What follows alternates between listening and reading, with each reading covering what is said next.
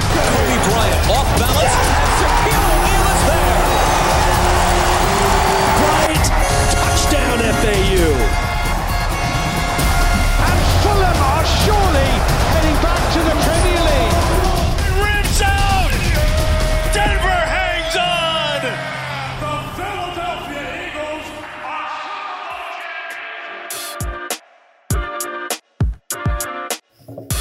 What's up, everybody? Welcome into another edition of Cheers from the Press Box. I'm your host this week, Brennan Tassif, and I am joined, as always, by my good friend, the Beanie Boy is back, Joe Dorville. What's up, man? What's going on, Brennan? How's everybody doing out there? No one else to talk to. No one else. We're going to do a quick rundown of the show. If you're new to the show, we're going to start the show with all the big topics and all the major sports happening in this past week. We'll talk a little NFL. We've got the draft week this week. We'll go NBA and then NHL. Then we'll go into the quick hits, which will be a question portion. Joe has questions for me. I have questions for him. We'll go back and forth with that. Quick. Make sure they're quick hits. Then we will get into the walk-off. Long. Yeah, that's why I always say that. We will get into the walk-off, which will be a short essay portion by Joe and myself, and then we'll wrap it up with the press conference. But we're going to start this week the same way we do every week, kicking it off. Ready to return the opening kickoff. Perfect way to kick off. Here we go. All right, Joe. Normally this time of year, we do run NBA a lot. But Can you hear the with excitement in Brennan's voice right now, with folks? it being draft week, baby. The smile on his face, a lilt in his tone. We're starting with the NFL. But first, before we get to the draft, we're going to talk about this Orlando Brown trade. The starting tackle for the Baltimore Ravens shipped off to Kansas City where they're in desperate need of offensive linemen. They're trying to plug some holes. Joe, what'd you think about the trade just a few days before the draft? About a week before. I thought it was good for both sides. Orlando Brown voiced his displeasure with being there because Ronnie Stanley was going to be the left tackle once he came back, and that's where he wanted to play. So I don't know if anybody's aware, but Kansas City in desperate need of good tackle play. They went in to address the guard situation, but they had not reached out and got any tackles. So this is a win-win for both teams. I want to see what where are their names again? The Ravens. I want to see what the Ravens do with these picks. Because they need to address a bunch of needs, whether it be linebacker. They lost Judon, right? I'm pretty sure. Yes, Judon is playing for the Patriots. Now. Yeah. Okay. So after losing Judon, losing Orlando Brown at the tackle position. And they still need receivers because Sammy Watkins is not the answer to all your problems, as we all know. Yeah, absolutely. So just to break it down for everybody listening, Kansas City gets Orlando Brown Jr. They get a 2021 second-round pick, which will be number 58 from the Ravens, and then a 2022 sixth-round pick. Baltimore will get their first-round pick, which will be 31, since they lost in the Super Bowl. They will also get their third-round pick, fourth-round pick, and a 2022 fifth-round pick. So, I mean, tackles are hard to come by, especially starting left tackles, and that's where Orlando Brown Jr. wants to play. So that's probably where he'll be at in Kansas City. But, I mean, that's a lot of picks. So like you said, I think it's a win-win now, but we will not know until we see what they do with those picks in this year's NFL draft, which will be this Thursday, April 29th. The excitement is back in his voice. Joe, we're going to talk draft. Now, first thing we're going to talk about is we're going to get into an argument because I find the draft incredibly interesting. I'm fascinated by the team's decisions. You think the draft is of little or no significance, long-term or short-term. We were talking about this a little bit before we came on. So just real quick, I'm going to make my point that I was trying to make earlier, but you told me to save it for the show. I love the draft because I like to see how the teams develop. I love to see the ebb and flow, almost like it's a living organism that is developing over time. When I used to play franchise mode on Madden, a lot of times I'd sim the games just to get to the off season because I love the movement and trades and signs and the draft. I think it's interesting to see how players performed in college and how that translates to the NFL. I really love being right on certain long shot picks, And I really hate being wrong on things that I thought like, oh, that's a guarantee. So I don't know. I like the, I guess the inconsistency with the draft keeps it very interesting. Now, my point to you when we were getting ready and why this became an impromptu topic was the draft is nothing but Roger Goodell reading names, players walking, getting a hug in suits, and then keeping it pushing. This has nothing to do with the actual gameplay. This is just theater of the mind. It's a bit of a slave auction. It's just popping circumstances. It's making something important that doesn't really need to be important. No player has been. It's rare the player drafted first overall and takes their team to the playoffs the next season. The terrible teams get rewarded for no good reason, just because that's how it's been for years now. And the draft is just a stupid system. It should go to a free agency model. We've had this discussion, but we've never actually flushed it out. No, I agree with what you're saying about the free agency model to a certain extent. But what I'm saying is the draft in its form now is what the players bargained for. This is the what is in the contracts. This is how the NFL and the NFLPA have come to a conclusion on how players will go to new teams coming out of college. So with that being said, I find the system, as broken as it may be, I find the system of acquiring new players interesting. I think seeing where teams decide to go. It's interesting, but watching the draft is of no value to none of us because for the fact that people will shit on a player all college football season. Yeah. And then when their teams drafts that player, oh, he's going to be good. He's going to, on a dime, you change. We've been crushing Justin Fields all year because us personally don't like Ohio State quarterbacks. If he was to get drafted first overall, you would trick yourself into lose my fucking mind. And then in 3 weeks, I would talk myself into it. Yeah. You'd be like, I mean, he's been really good with the media. Well, no, and we've talked about that. I know I've just had walk-offs about that ad nauseum about how people who root, quote unquote, fair weather fans and stuff like that, and how sickening it is to me. And it's the same thing with the draft. You know, you could scream up and down how you don't like certain players, and then your team drafts them. You know, I've got certain rules. Don't take Ohio State quarterbacks. Don't take running backs in the first round. Never draft a player from Florida in the first round. And those, just little things. But it's just, I don't know. It's the team building aspect. And I think this goes back to like when I was a kid. Like I always would rather play role-playing games versus first-person shooters because I love the development over time, which is the same reason why I love the draft. It's like that development of, okay, we got X, Y, and Z player. We'll see how they plug in. Some of them might bust. Then we'll see where we're at after that. Like that just slow development, I guess, is why I like it. But to your point, I work in a restaurant, so a lot of weekends I end up working, especially at night. So there are times where I've missed the entire draft. And then I just catch up on Monday on a spreadsheet. Like it's not like I don't have to watch the draft, but I find the acquisition of players fascinating. I find free agency, when free agency opens, I find that to be fascinating because those are proven commodities. This is a random crapshoot. Like you said a couple weeks ago, 50% of the quarterbacks bust. I was going to say, when Buffalo drafted EJ Manuel, those fans definitely tricked themselves in thinking, we have a quarterback for the next 10 years. Christian Ponder was supposed to be the savior for Minnesota. Let's not even go that far. 2 years ago, everybody tricked themselves into Sam Darnold being the savior in New York.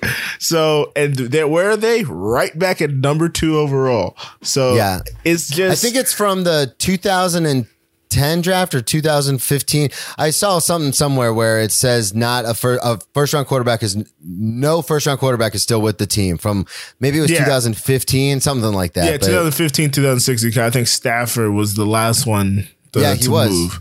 Which is insane to me. So, yeah. But speaking of quarterbacks no longer being with their team, Joe, out of the top 5 QBs projected to go in the first round or in the first 2 rounds, pretty high in the second, you know who we're talking about. Mac Jones, Trey Lance, Trevor Lawrence, Justin Fields, and Zach Wilson. Who do you have, curveball, as your worst quarterback? No Now, worst meaning they're going to have the worst career. Yes. Okay. You wrote the question, so I'm assuming that's what you meant. I was trying to allude that point. I was trying to clarify for you on the fly.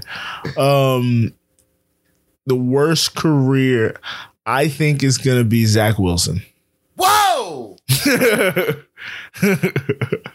I'm sorry, ladies and gentlemen. Before the show, when we were doing pre-production, I thought I guessed correctly at Joe's what Joe was going to say, and he hinted that I did. So you just threw me for a huge curveball.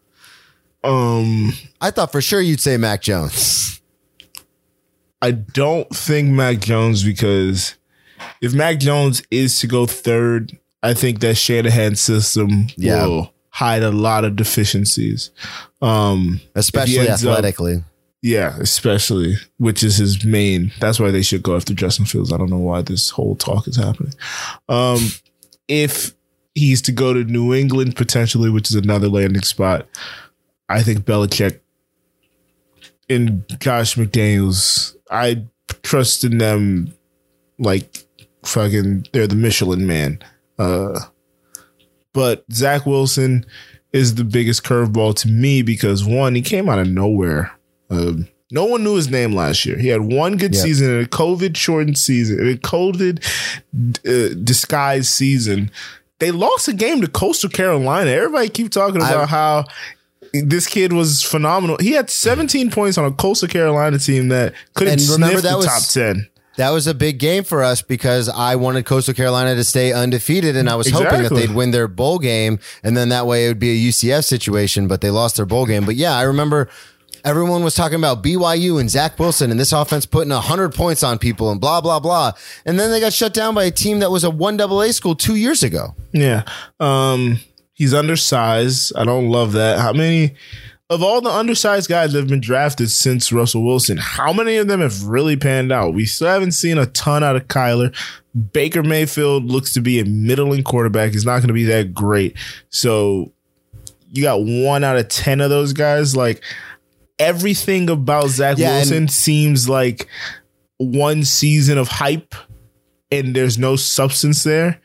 And they still don't have any surrounding pieces. Now, if they go and make a bunch of other draft picks, like getting actual receivers to play the position and actually catch the ball, maybe he has a shot. But the Jets they're just a graveyard of quarterbacks, man. Yeah, I agree with you there.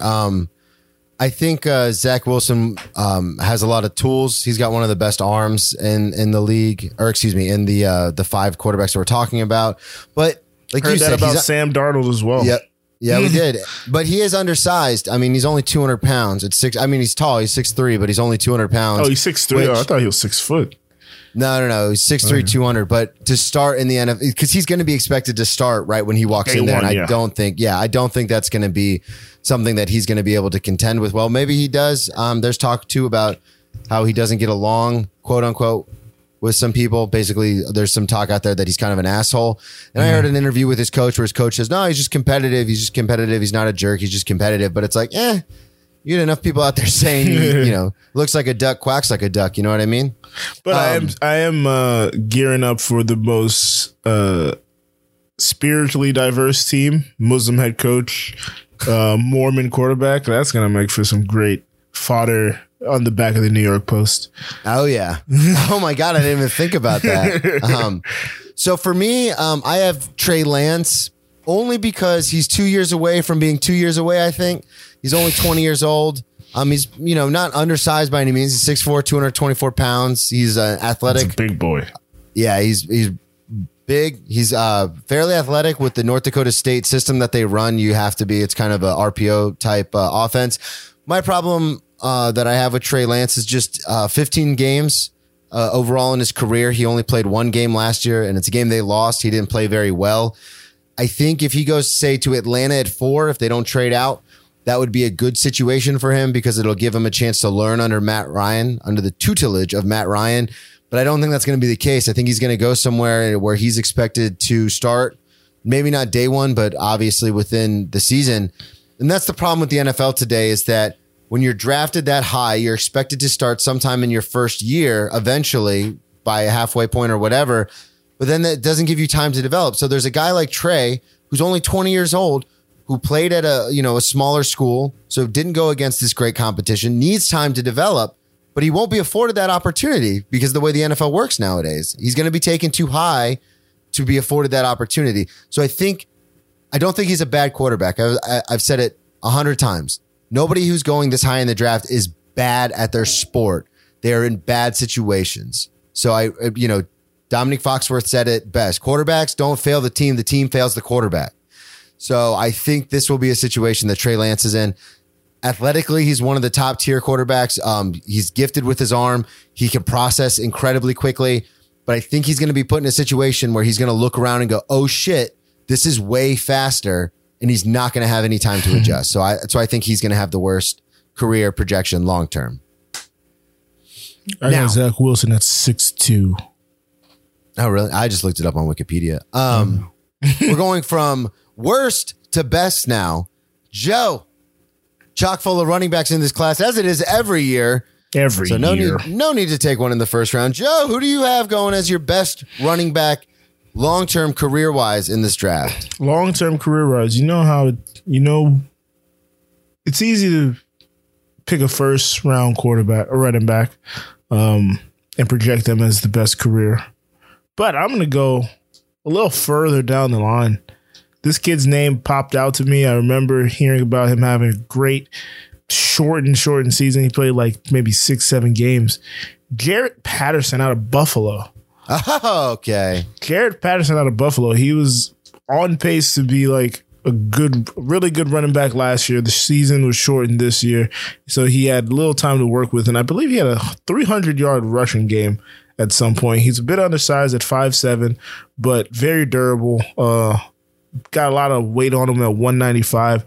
I think he'll have the longest career of all the running backs. If I have a number 2, I'll say it if Brendan doesn't pick him.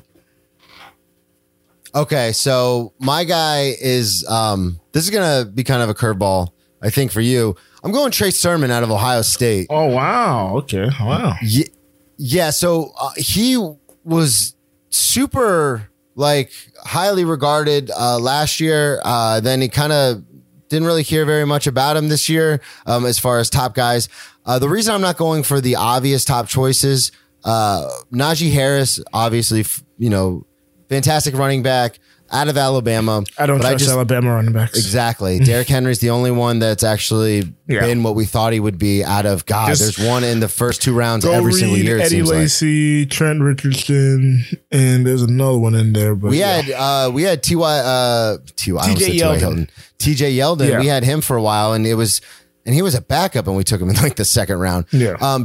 Travis Etienne is a fantastic, especially as a pass catcher. He's pretty quick at 4.45, 40. Problem is he gets hurt a little bit. Anyway, I think Sermon is going to be one of those guys, super durable at 6'3", 215 pounds, a little big for the running back spot.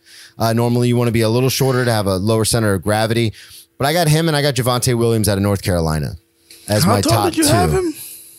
Huh? How big did you have him? Sermon is 6'3", 215. I got him at 6 foot. No, I'm looking at it right now. The 6'3", 215 pound Sermon ran a 4.57 40-yard dash. Okay, all right. Well, yeah, this is on the NFL draft pre-draft site. Okay, I'm on ESPN's pre-draft, but okay. And then I've got Javonte Williams from North Carolina as my number 2 guy because he's my number 2 is going to be Chuba Hubbard. Oh my God, that was going to be my number 1. I thought you were going to say, I was like, if he takes him, I'm going to be so mad.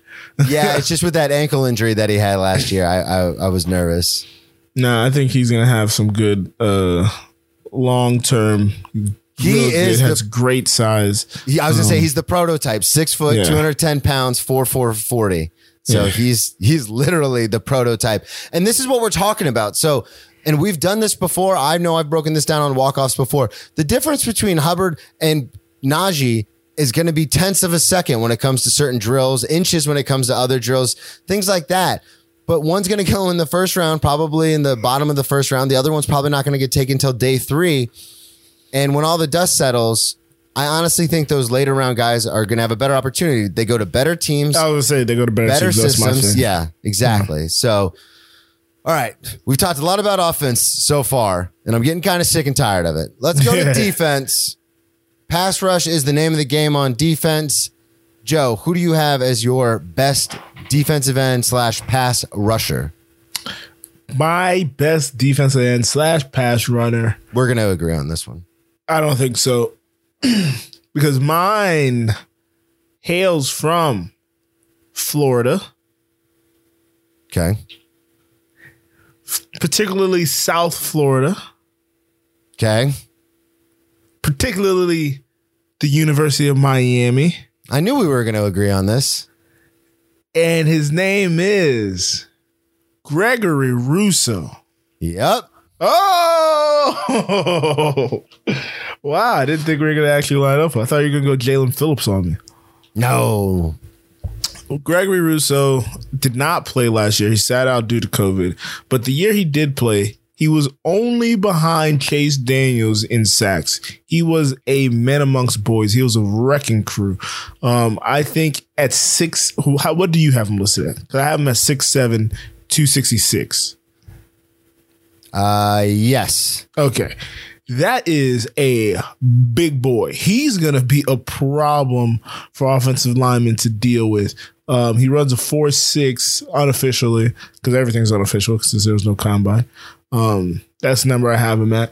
But no, I think with his size and his quickness, he's going to be a nightmare in the backfield for opposing quarterbacks. And he will have, and where he's slotted right now as the 5th best DN, he will end up going to a good team. So he'll have good pieces around him and be able to flourish long term. Yeah, I agree with you. So Jalen Phillips was out for me because of, for those of you who don't know listening, he was a 5-star recruited by UCLA. He had to retire due to concussion issues. So he retired, took all of the 2019 season off. And then this past season came in, transferred to Miami, came in there and was feeling better and ended up having a fantastic year. He had all the, he's all the physical tools, like you said, over that 250 pound range. So just a couple of the guys that are listed ahead of who we've got. So Jason Owe from Penn State didn't even record a sack this year. He does make a big impact. Like we talked about the difference between sacks and pressures. He does get a lot of pressure. He is normally double teamed, but just, you can't be playing. I don't care if it's Big Ten Division I football. You can't not get a sack. Yeah. And then Pay from Michigan, who's the top rated edge rusher according to Pro Football Focus, is just, he's a junior. I don't like guys that come in that are underclassmen on the line because that's grown men shit. So we'll see how he does. But again, I've got Rousseau. Rousseau was the number 1 pass rush prospect going into this season. Yeah. Before he took the year off. So yeah, exactly. So he is an underclassman as well, but he had that redshirt year. So really, I don't, you know what I mean? It's different when you're a true junior versus when you're a redshirt junior, you're already done with school anyway. And he's a monster. Like you said, he's got all the size you could want, all the intangibles as far as athletic ability, and then the intangibles off the field. He's a great leader. I've heard nothing but good things coming out of the U for Rousseau. So he's my long-term projection to have the best career at rush. And they don't even call it defensive end anymore. They just say pass rusher. Yeah. Z. All right. Moving on. Now we're going to the NBA. Joe, got some bad news. My Philadelphia 76ers have lost 4 straight. 3 of those 4 have been almost in devastating fashion. One of them was a complete blowout. The other were both by pretty much double digits. One was 9 points, but we'll say double digits. Embiid, my man, my MVP vote, even though he's missed a lot of the season, is out with a shoulder injury. Ben Simmons has not been playing. Where are we at with the 76ers as far as the East and going into the playoffs? Only a few weeks away. What do you think, Joe? Playoffs, few weeks away. I think the Sixers are not where they want to be. Understatement of the century. Losing 4 straight in the fashion in which they did. Only one of those games were close. And that game wasn't even really close, but a half-court heave would have got them to an overtime. they got dusted by a Golden State Warrior team that's not that good and only is relying on Steph Curry to be amazing. I believe he hit 89 3-pointers in the month of April, making it the most in 1 month ever. And they got fucking punked by Giannis and the Bucks back-to-back games. Especially that second game. That was they got punked. Yeah, the second game, I don't think anybody played. I think that was the game both Embiid and Simmons sat out. The other games, at least Embiid was there. But this is going to end up, they're going to end up playing a better team, a team that they don't want to see. Somebody like maybe Miami, maybe the Wizards. Wizards. The Zardos. We'll talk about that soon. This is, you want to be in that 1 seed. You want to be in that 1 seed because you will play the loser of the lesser of the team. But the 1-2 matchups in the East are going to be a dogfight because a good team will be there. It'll be easier to be the 1 seed because you're playing a team that had to play a couple more games to get into the playoffs. Yeah, with the playing game and everything like that. So, how do you feel about your 4-loss 76ers? So I think, like you said, Embiid was out this past game with a shoulder thing, and then Ben Simmons is out. They'll come back. I think they're going to be all right. I think we're going to be okay. I think Ben Simmons. The optimist. Yeah, forever the optimist. I think once all the players come back healthy, I think Embiid's going to be back true to form. I think what's happening is they're kind of like they know they're in the playoffs. And you know what I mean? Like, it's that almost like senioritis, like, all right, let's just get to the playoffs. Like, we're kind of over this regular season with the protocols and with the travel being so different and everything like that. I think they're just kind of over it. And so they just want to get to the playoffs. So I think they'll pick it up. But a team that came out of nowhere and surprised everybody this year, the New York Knickerbockers are now in 4th. Are they for real, Joe?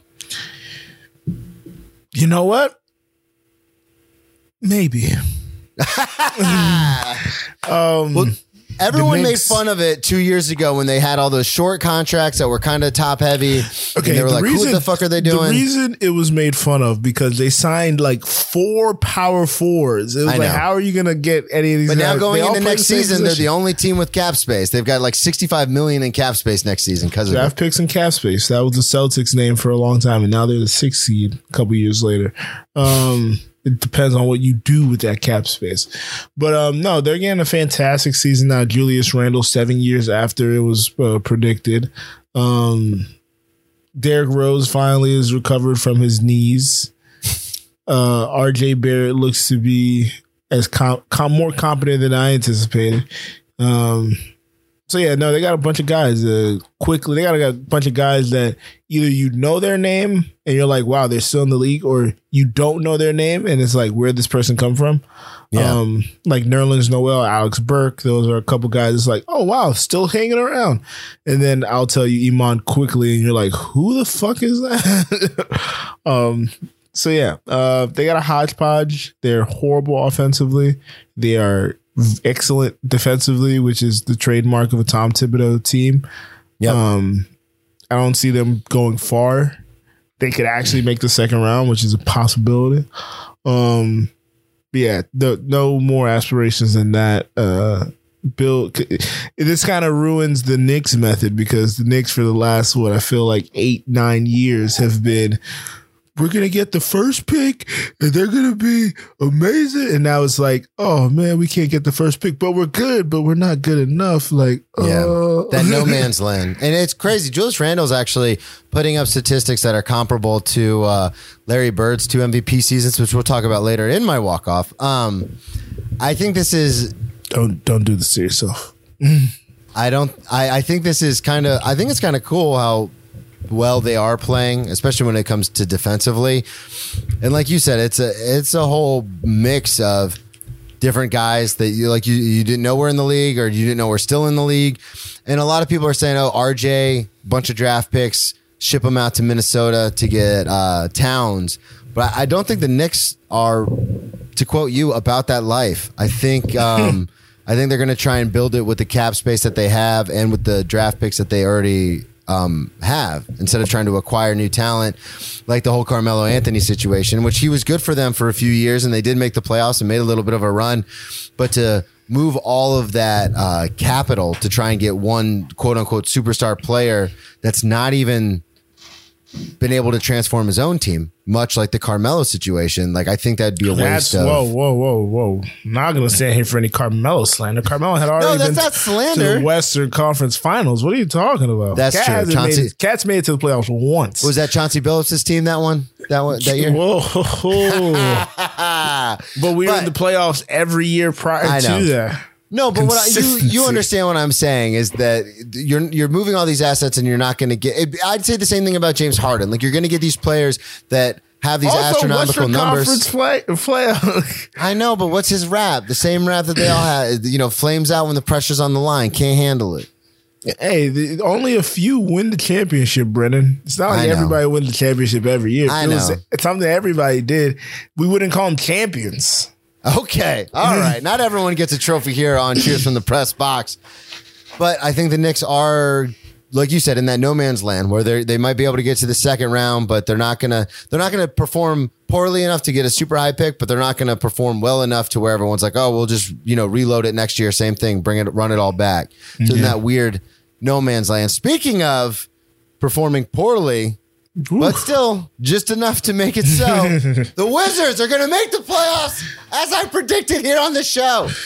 I think I also predicted it. You did. But I think I got off the train very early after their very slow start. Choo-choo, baby. Brennan was long and steady, wins the race. He was the hare in this. He was the tortoise. No, I was the hare. Sorry. Mixing up my metaphors here. Just put out an album, folks. I used all my metaphors there. You go check that out. But the Zardos they won 8 straight, which is insane. Because some of those teams were like very good teams. It's not like you're going to face 8 bottom tier opponents.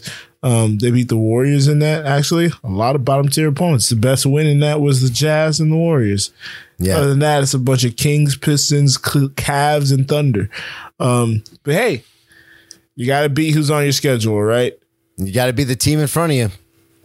Bradley Beal came back from a short stint on the injury list, and him and Russ have gotten back to working. Russ chasing triple doubles, Beal chasing a scoring title. Not to mind you, they found that they got the Warriors at the end of like a 7-game road trip, so they were kind of tired by the time they got to them. But still, Scott Brooks, not fired. Scotty Brooks making it happen, Captain. Somehow not fired. Not fired. Moving on, we're going to talk NHL. Joe, my Tampa Bay Lightning have dropped all the way to 5th overall in the NHL National Hockey League. We are now 3rd in the Central Division. We did sweep the Columbus Blue Jackets. They are officially eliminated from the playoffs. But out of the 48 games played, we do have 32 wins, so we're doing pretty well. 66 points, so we're just 2 outside of the top tier of the Central Division. I think with this latest sweep, we're on the right track. Playoffs are starting soon. Some teams have already clinched, which we'll talk about in a minute, but we're on the right track. I want to know how your Florida Panthers are doing. Brennan, South Florida is not...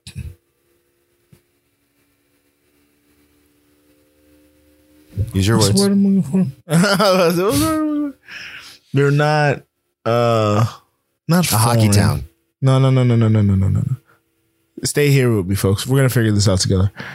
They're not foreign. They're not strangers. That's the one. South. Let's reset it, folks. Brennan, tee me up again. Joe, enough about the Lightning. I want to hear about your Florida Panthers. Now, Brennan, Florida, great city that it may be, great state. Damn it. One more time. Here we go. Yeah, one more time. Re-rack it. Gotcha. Well, that's enough about my Tampa Bay Lightning. Joe, I want to hear about your Florida Panthers. No, Brennan. Sorry, one more time. I lost my shit. Oh, come on. All right, here we go. enough about the Tampa Bay Lightning. Joe, I want to hear about your Florida Panthers. Now, Brennan, Florida is no stranger to a hurricane or two. All right. All season, we've been struggling to beat the Carolina Hurricanes. And this week, we lost to them again. And then we beat them. We beat them in an overtime game. We came back, finally rallied from 3-1 early, rallied to get to 3-3. As soon as overtime started, the captain, Alexander Bobrovsky. Nope. Don't ask me. Nope. I'm a Tampa Bay fan. Steven Stamkos? Barkey. I forgot his first name for some reason. Why did I forget his first name? It's Alexander Bobrovsky. Barkov. Yeah, Alexander Barkov. Jeez. Him and the goalie's name are too damn similar to me. Sorry. Yeah, Barkov, overtime goal to get the win. It was pretty fantastic, pretty glorious. So glorious I remembered his name. And we are second in the division. I don't know where we are in the overall standings. Let me check that out. We are third in the overall standings, second in the division. But Brennan, I don't know if you are, but I certainly am annoyed that our division hasn't clinched yet, even though there's teams with lesser point totals that have. Yeah, it just comes down to the divisions, and the problem with ours is we have three of the better teams in the NHL all in the same division. Florida Panthers, Carolina Hurricanes, and my Tampa Bay Lightning. And the middling teams are better than every other division too. That's the issue. Yeah, and that's kind of crazy. But like you said, there are teams that have already clinched. The Vegas Golden Knights, who lead out of nowhere, lead the NHL. And I say out of nowhere because we've been talking about this the whole NHL season, and it's always been the Florida Panthers, the Tampa Bay Lightning, the Capitals. All those teams were kind of towards the top. The Knights haven't been higher than like 4 or 5 most of the season, and now they are number 1 in the NHL, clinched the playoffs, 70 points, 2 points better than anyone else behind them. Colorado Avalanche. I don't know. I don't even know anyone who would root for that team, but I guess they've clinched too. Whoop-de-doo, who cares? And the Minnesota Wild. First pro hockey game I ever saw was the Florida Panthers against the Minnesota Wild. So that's such a creative name, Wild. Yeah, but those are all the teams that have clinched the playoffs. But like we see every year in the NHL, a lot of those top teams clinch early, go out in the first round. So we'll see what happens. A couple teams that are eliminated, as Brennan said. The Blue Jackets are eliminated. Also, the New Jersey Devils and the Buffalo Sabres all eliminated from out of playoff contention. Take that. Huge shout out to the Pittsburgh Penguins, also number 1 in the East. Anderson Cowan, former guest on the show, roots loudly and proudly for them. Not so happy anniversary, Kyle and the Philadelphia Flyers. Look like they're going to be one of the next teams taken out of contention. Dun, dun, dun. Well, that wraps up the kickoff. We are going to move to the quick hits. We're going to keep it quick. Quick hits. You'll be surprised how quick. Quick, name it hits. Quick hits. All right, Joe, this first question is going to be for you. It's for me? And I guess, yeah, for you, for me, for us. San Diego Padres and the Los Angeles Dodgers. We're talking MLB. We're talking baseball. This has turned into the Battle of Titans. This is the best. Out west. This may be the best rivalry in sports. I tried to hype it all last postseason, but then the Padres couldn't hold up their end of the bargain. So they ended up retooling this offseason. They went and got Blake Snell. To counter that, the Dodgers went and got Trevor Bauer, as we discussed with one Tyler White. But Brennan, they played 7 games in the last week and a half, give or take. It's a 4-3 series at this point for the season series. San Diego is up after winning 3 of 4 this past weekend. Yeah, because it's crazy. So the first series that they played, the Dodgers won the first 2, and then the Padres came back and won the third. And everyone was kind of like, okay, here we go. Maybe this is happening. And it's just been back like you think, oh, the Dodgers are clearly the better team, and then the Padres come in, and then you're like, maybe the Padres are the better team. And it's especially because the Dodgers have been the perennial favorites the last few years. You know, always everyone's like, oh, it's the Dodgers to lose. It's the Dodgers to lose. And then after last year, after actually winning it, it's kind of like we talked to Tyler about it. It's like, oh, like it's ours. Now it's definitely ours to lose. Yeah. And The Padres of all teams. Coming for the throat. Yeah. Coming for the throat. And you were calling this last season, and I was just kind of like, I don't really think so. Little brother is trying to make a statement here, man. Yeah, so this has been a crazy, awesome rivalry, reborn, an awesome series. I think they're going to play 22 games total, something like that. 19 total. 19? Okay, yeah. So I'm super anxious to see where this goes. Super excited. I might start watching more baseball now. Ooh. If you want to watch more baseball, this is the clip you need to go look up. Trevor Bauer. Now, we talked about it with Tyler. We talked about it with Tyler. Trevor Bauer had been one-eye pitching in the spring training camp. Spring camp? What the heck is it called? Spring training. Spring training. I'm losing myself here.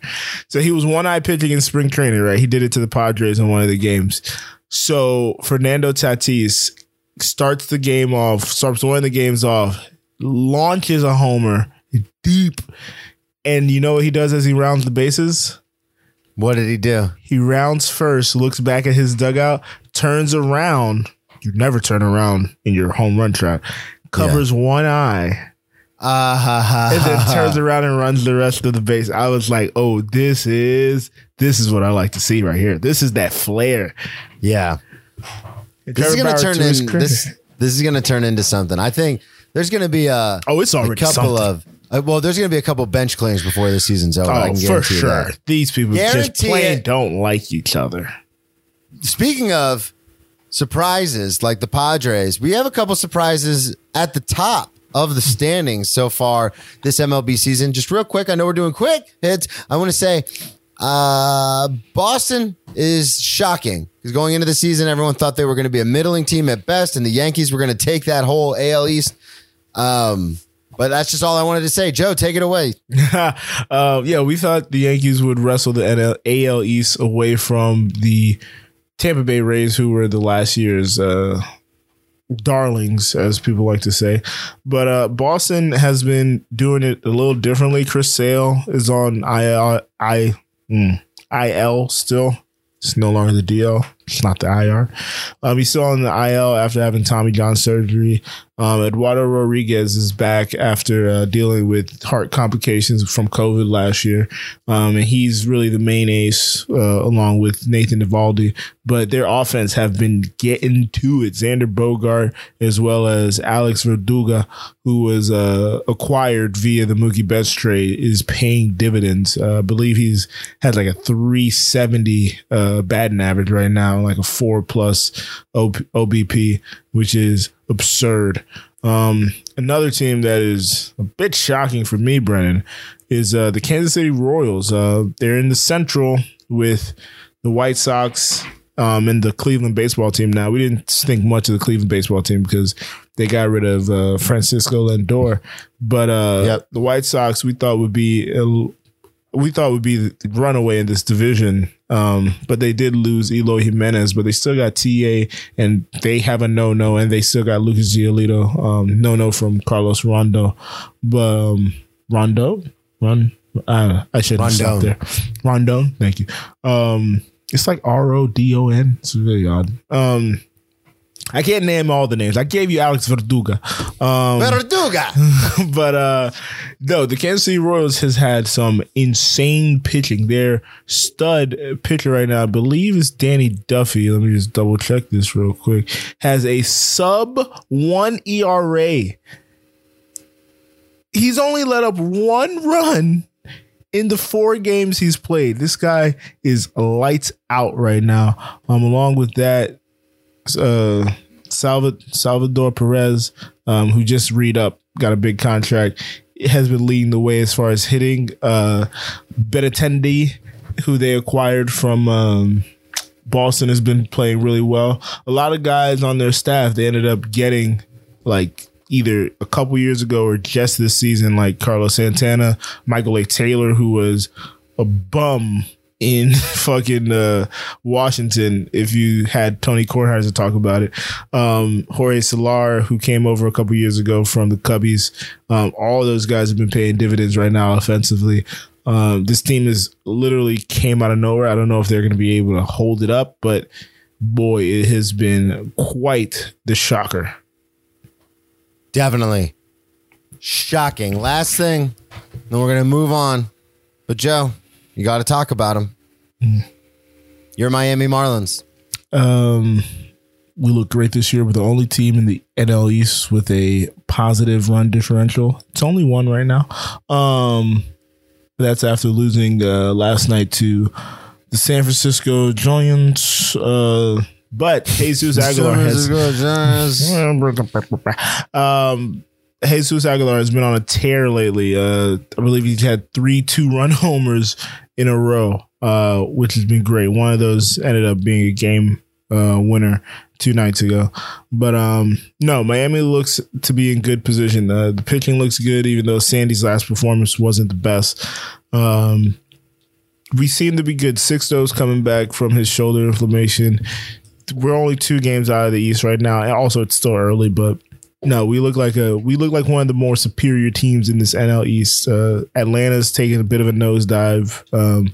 Nats, they're never going to get it back because that pitching staff is completely rocked. The only thing they can rely on is Scherzer. The Phils, I don't know what it is. Our Phillies correspondent has told us it's their bullpen. Their bullpen is horrible. And the Mets are just the Mets. The Mets. The Mets. I can definitely see the Marlins winning this division. Hold me to that. Hell yeah, I'm going to hold you to it. Moving on. Quick hits. Quick. Joe, I don't know if you saw it. There was UFC this weekend. Big fight. Huge card. Blood sport. Blood sport. So for those of you who don't know, it was UFC 261. Usman versus Masvidal 2. There was no question in this one. This was for the welterweight title. The first fight between these two went the whole way. And then Usman won by unanimous decision. Masvidal did not like that, wanted to fight him again. And how do you say it? He got knocked the fuck out. That's putting it politely. He's a great fighter. He's been fighting since he was a kid from South Florida. There's a bunch of YouTube videos of him street fighting and stuff like that, like these backyard sanctioned brawls and stuff. He's a fantastic fighter, but yeah, he just got caught with a right to the dome. Looked like an exploding water balloon because my man Masvidal sweats a lot. And he went out. Alligator arms and all went out. So interesting. Usman is considered one of the best pound for pound fighters in the UFC. Dana White has been said that has been quoted as saying he could be one of the greatest of all time moving forward. He is 33, but he does have a few more fights that everyone's looking forward to. The John Jones being one of them, if he could put on a little weight. But that probably won't happen just because John Jones' situation with the UFC right now, currently, my man wants more money and they don't want to give it to him. But it was a great fight. The other thing I did want to... Sorry, that's why Ben Askren went and fought Jake Paul, because that was the biggest purchase he's ever gotten. Yeah, so it's, and I know these guys signed the contracts and then want to renegotiate the contracts once they, start seeing their worth go a little bit higher as far as their how do I want to say, as far as their influence in the fight world. Then, you sign a contract and you're like, hey, I want to renegotiate. I want more money because I'm doing better. But, obviously from the corporate side, the owner side, they don't see it that way. This is the contract. This is what you're going to get paid because this is what you agreed to. So it's, and then the fighters just won't fight. Which is what it comes down to. The other thing I did want to mention, in the women's, there was 2 women's bouts, both title fights, but in the starweight division, Rose Namajunas. So Zhang Weili was the first Chinese champion in UFC history, and everyone thought she was going to be able to maintain against Rose. And then Rose caught her with a kick to the face and knocked her clean out. I don't know if that was did you see that? 1 minute into the fight. Yeah. I don't know if you saw it, but it was clean, like something you see in the movies, like clean. Like you never see that in the UFC. Well, I shouldn't say never. More to come back. Like I watched last night. Yeah, Combat. You don't see it very much though in like actual fighting sports because people defend and stuff like that. but she caught her like clean with the kick. So that was nuts. Last thing I want to say, quick hits, quick. Uriah Hall and Chris Wedman. Crazy happenstance with the whole thing. Oh yeah, that's the guy that got his leg fucked up. Hall checked a kick by Weidman and it broke his leg pretty severely. So crazy happenstance just because this happened with Anderson Silva when he fought Weidman. Weidman checked his kick and broke his ankle or broke his tibia and fibia, and then Uriah Hall was the last person to fight Anderson Silva and beat Anderson Silva. So full circle, happenstance, serendipity, whatever the fuck you want to call it. Chris Wedman goes against Uriah Hall and then breaks his leg the same way Anderson Silva broke his leg with Chris Wedman. I don't know. It was weird. Just the way that all worked out. Anyway, moving on. Quick hits. Joe, you have a question for me. Brennan, do you still live in that great city state of Florida? The Sunshine State for very shady people. Yes, I do. It's a callback to me flubbing that line 18 times. And now, after years of trying to get this off the ground, but as we know, because you're not born there. I was born there, born and bred, true and true. Tried and tested. I was 1 month old when I moved here. I was born and bred here too. Not born, you were bred there. In the great state of Florida, I always feel weird calling it a great state. I know it's not a great state, but I love it. I can't do anything but love it because where I'm from. A little inside of my psyche, folks. In the complicated state of Florida, it's had a complicated history of gambling because the Seminole tribe pretty much has a handle on all that. The Seminole and the Mississippi tribe have a handle on all the gambling, as do most of the country. It's left to the native reserves and the native people to be in charge of that. But so sports gambling was far-fetched to ever happen in Florida. A couple years ago, the federal passed that sports gambling is legal. Just have to get it passed on your books. State by state. Yep. Yeah. Florida has been trying. And this past weekend, they finally struck a deal with the Seminole tribe that would allow for sports betting. Brennan, how much money are you about to go into debt before you leave to go to New York? All of it. All your savings is down the drain. Yeah, so it still has to pass the state legislature. I think it'll go through. I think this is a huge revenue generating. Huge revenue. Yeah, for the state. Huge revenue generating tool for the state. I think I understand the negatives that come with sports gambling, but it's better. Just like drugs and alcohol, and as a recovering addict, I can speak to that. Like if people are going to do it, they're going to do it. Would you rather them do it with a sports book that can go after them legally, or with a guy who's going to come over to their house and break their legs and now they can't work to feed their family? Like, come on. Like it just makes more sense. Same argument I have with everybody about anything when it comes to this kind of stuff. People who want to do it are going to do it. You can't stop it. So you might as well, gain a little tax revenue off it, baby. Yeah, I'm excited. I can't wait. I'm putting the whole house on it. I was going to say, don't put the house on the Jags to win the Super Bowl next year. I am going to put them on to win the AFC South, though. Jesus H. Well, maybe. No, they're not. Well, are you kidding me? The Titans no longer have their offensive coordinator. Titans. The Colts are going to do God knows what with Wentz. I was about to say, that's the thing that came across my mind. The Texans season is lost. Deshaun Watson's not going to play. I don't even say his name anymore. But yeah, him who will not speak up. Thou who shall not be named. But yeah, no, I don't even think of the morality of it. Because you talked about people who are going to do it. I think of it more. I think. Again, it's a complicated complicated relationship I share with the state of Florida, but because they don't have any state income tax, it's harder for them to do a lot of stuff infrastructure wise because they don't have additional revenue. So this is going to generate $2.5 billion in the next 5 years. Now I'm hoping they spend that wisely and don't give it to Matt Gaetz so he can go buy more prostitutes. But I'd hope the state actually puts it into the infrastructure because they've been working on 95 since I was born. It feels like, yep. Same thing with I-4. Yeah. So I'm hoping they actually put this money to good use, to the schools and everything.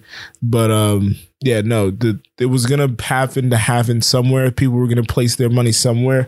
Why not do it through the natives, and allow them to get a cut? Now they get a big percentage of a lot of the splits, which is awesome. If you're going to bet through FanDuel or DraftKings, they still get a huge percentage of that, and everybody's going to have to deal with that and be okay with that. They're not going to get a percentage of mine because I'm going to be winning, baby. Landmark piece of legislation that was negotiated with the natives of Florida, which is good to see. I'm happy for the state. Hopefully the state does the right thing. Do the right thing. Fix 95 in the schools, just like Joe's asking you to. Just do the right thing. All. I just don't want to be in traffic because there's a fucking construction worker taking off 3 of the 5 lanes when I'm trying to go to the Marlins game. For God's sakes. For God's sakes. Fuck I-4. Fix 95. Moving on to the walk-offs. Yeah, I'm never going into the east. I'm never going across the middle of the state. I'm going to Orlando. I got kids or something. Welcome to the big leagues. 2-run walk-off homer for Cabrera. You can smile. That's okay. What, I got kids? The walk-off. All right, so short essay portion coming towards that time of the show. Joe, you will go first. I will go last. Going first? Yeah, host goes last. I know. Oh, God. I was like, again with this? All right, so shut up. My walk-off this week is entitled Super. American sports teams are made. I immediately messed up. American sports teams are created as money-making ventures. They are an asset. Buy in cheap, and some years down the line, you can flip it for an astronomical number. Not the same can be said for club soccer in Europe. With the grand opening and grand closing of the Super League, I decided to look back at history. Soccer around the world is built on a meritocracy. Every club has the ability to work their way up from nothing to something. This notion is what the Super League threatened, and this is what drove fans mad. 12 teams decided that they shouldn't have to adhere to the rules of everyone else, even though they haven't always been the pillar of success, because like everything in soccer, it ebbs and flows. Chelsea was a team that appeared rudderless. They got promoted back to the top flight in 1989 and floundered around mid-table and top 6 before their current Russian billionaire owner purchased them and spent the necessary money to turn them into champions the next year. From 95 to 02, Man City was bouncing around the lower league lower leagues, falling as low as Division 2 before climbing out of that hole and then getting purchased by the Glazers and then making a bunch of tournament wins. Now, the notion that those teams were trying to get rid of is what Leicester City did. Leicester City was relegated to the 3rd division back in 2008. Then they went on to win the Premier League in 2015, making it the most improbable championship run ever by those same sports books that would now be in Florida. The 12 teams' names will be written in infamy. Arsenal, Man City, Chelsea, AC Milan, Inter Milan, Barca. I'm not going to name all of them. Relax, folks. They tried to destroy the fair balance of soccer in Europe just because they wanted guaranteed revenue.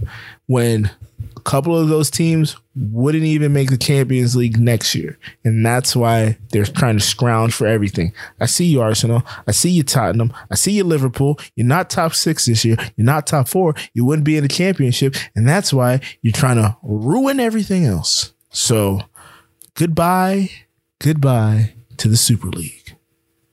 Boom. Yeah, that was weird. It was a story for like a day and a half by the time it got over here, and then it was gone. Grand opening, grand close. They debuted it while all of us were asleep. We woke up to the news. We thought everything was burning on fire, and then fans went to the street because over there, that's a thing. That's a thing. That's a thing.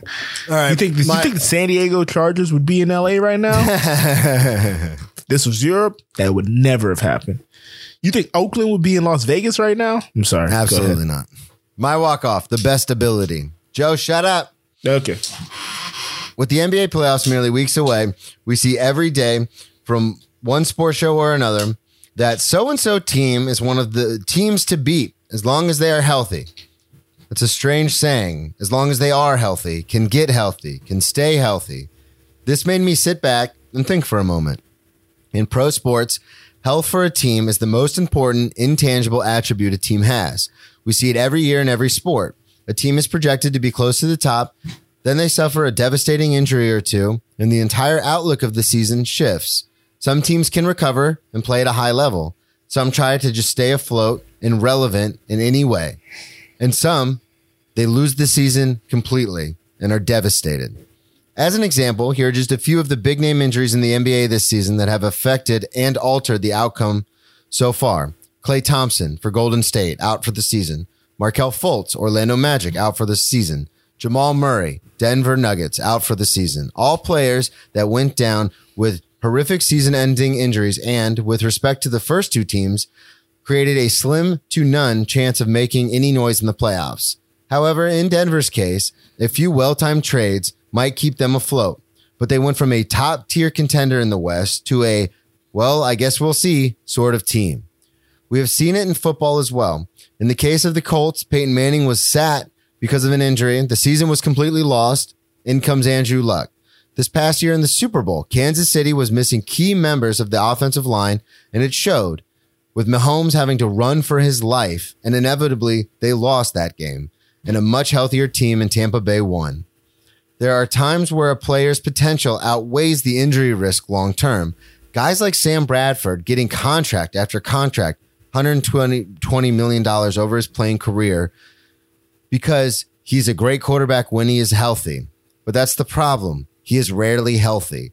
Kevin Durant in the NBA with a recent slew of injuries, but we would all rather have him for the next 5 years than, say, Julius Randle. Even though Randle is putting up numbers this year comparable only to Larry Bird in his 2 MVP seasons. Durant is by far the better player. There's no argument about that. But if he can't stay healthy, it will look like the brightest silver lining that he chose Brooklyn over the Knicks. Which leads me to my overarching point. The most important ability for any player in any professional sports is availability. Boom.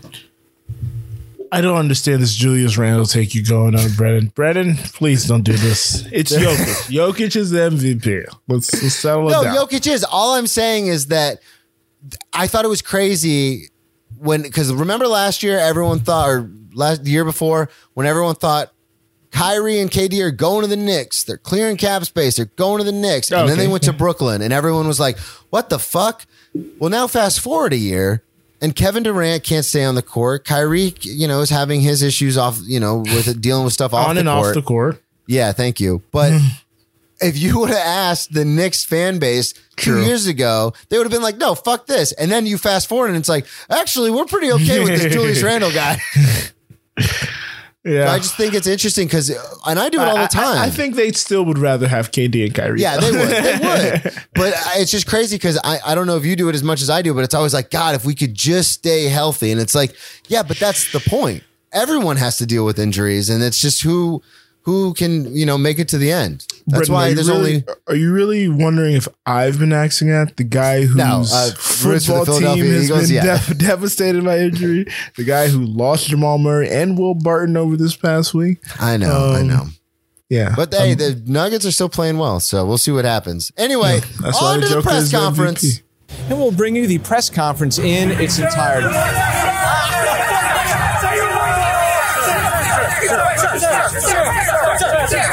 All right, ladies and So gentlemen. Joker's the MVP. You can find me at Brennan T Comedy on all social media. Check out my website, BrennanTComedy.com, for upcoming dates. I'm a stand-up comic as well. I've got some dates coming up. Big tour to announce coming in June, the Farewell to Florida tour, because we will be moving to New York City in July. Hopefully, knock on wood, that still stays. So we will have a Farewell to Florida tour in June, going all across the state. Anyone I've ever hung out with or drank with or dated or anything, I'm coming to your city, so you can come out and see me do stand-up. How does Savannah feel about that? Anyway, she doesn't listen. Also check out my other podcast, Brennan Tassif is your ex-drinking buddy. This past week, I had my good friend Joe Dorville on there promoting his new album. Also, you can check us out. We did a Patreon bonus episode too. Patreon.com/Brennan Tassif. Joe, take it away. You can check me out on all social media. You can check out this show first and foremost at Cheering Press on Twitter and Instagram. You can check me out at Joe Dorville on Twitter and Instagram and Snapchat. I don't ever be on there no more. No reason to follow me, folks. What else I got? Oh, you can check out my hip hop album TV Season 2. That is the new one. That's the new one out, folks. Season 2, Labor of Love. You can also go back and check out Season 1 under the name Headphone Joe. No O, no E in the phone portion. You can check out my website. If you can't figure out anything else I just said, that's joedorville.com. And you can check out my merch. And if you want a little coupon code, 15% off, Season 2, SEASON, the number 2. Brennan's laughing just like Anulo did because I forgot how to spell season as I was spelling season. You looked up in the stars like it was in the sky. What is it again? I was like, see, sun. Okay. Yeah, Season 2 is the coupon code for 15% off. I got some dope shit on there. Yeah, it is pretty sick. Thank Beautiful. Great episode. Brennan, take us away. And that's why we play the game. Hello. R.I.P. Terrence Clark. Gone too soon. You have been listening to the Anulo Podcast Network. We have 4 tremendous podcasts on our current roster. If you like the hit Broadway musical Hamilton, then you also might enjoy hearing the Ham Boys rank every song from the Hamilton soundtrack on Who Does a Podcast with hosts Headphone Joe and Kyle Loader. Get your sports talk radio fix with Cheers from the Press Box featuring Headphone Joe Dorville and stand-up comedian Brennan Tassif. Curious about how the brain works? Get your neuroscience knowledge with some laughs at Misbehavior Journal Club. This fortnightly science/comedy podcast is where 2 lady researchers bring you the latest studies on behavior. It stars Amiel Moreno and Leah, aka Leia, or vice versa, Crevitt. Finally, we have Anulo, the podcast that started it all. This show features Farzad, Headphone Joe, Kyle Loader, L. Greg, and Scott by Scott. They discuss anything and everything depending on their moods or their level of sobriety at the time. Thank you for supporting the Anulo Network, and feel free to share your favorite episodes with friends and family. Thanks again, and goodbye.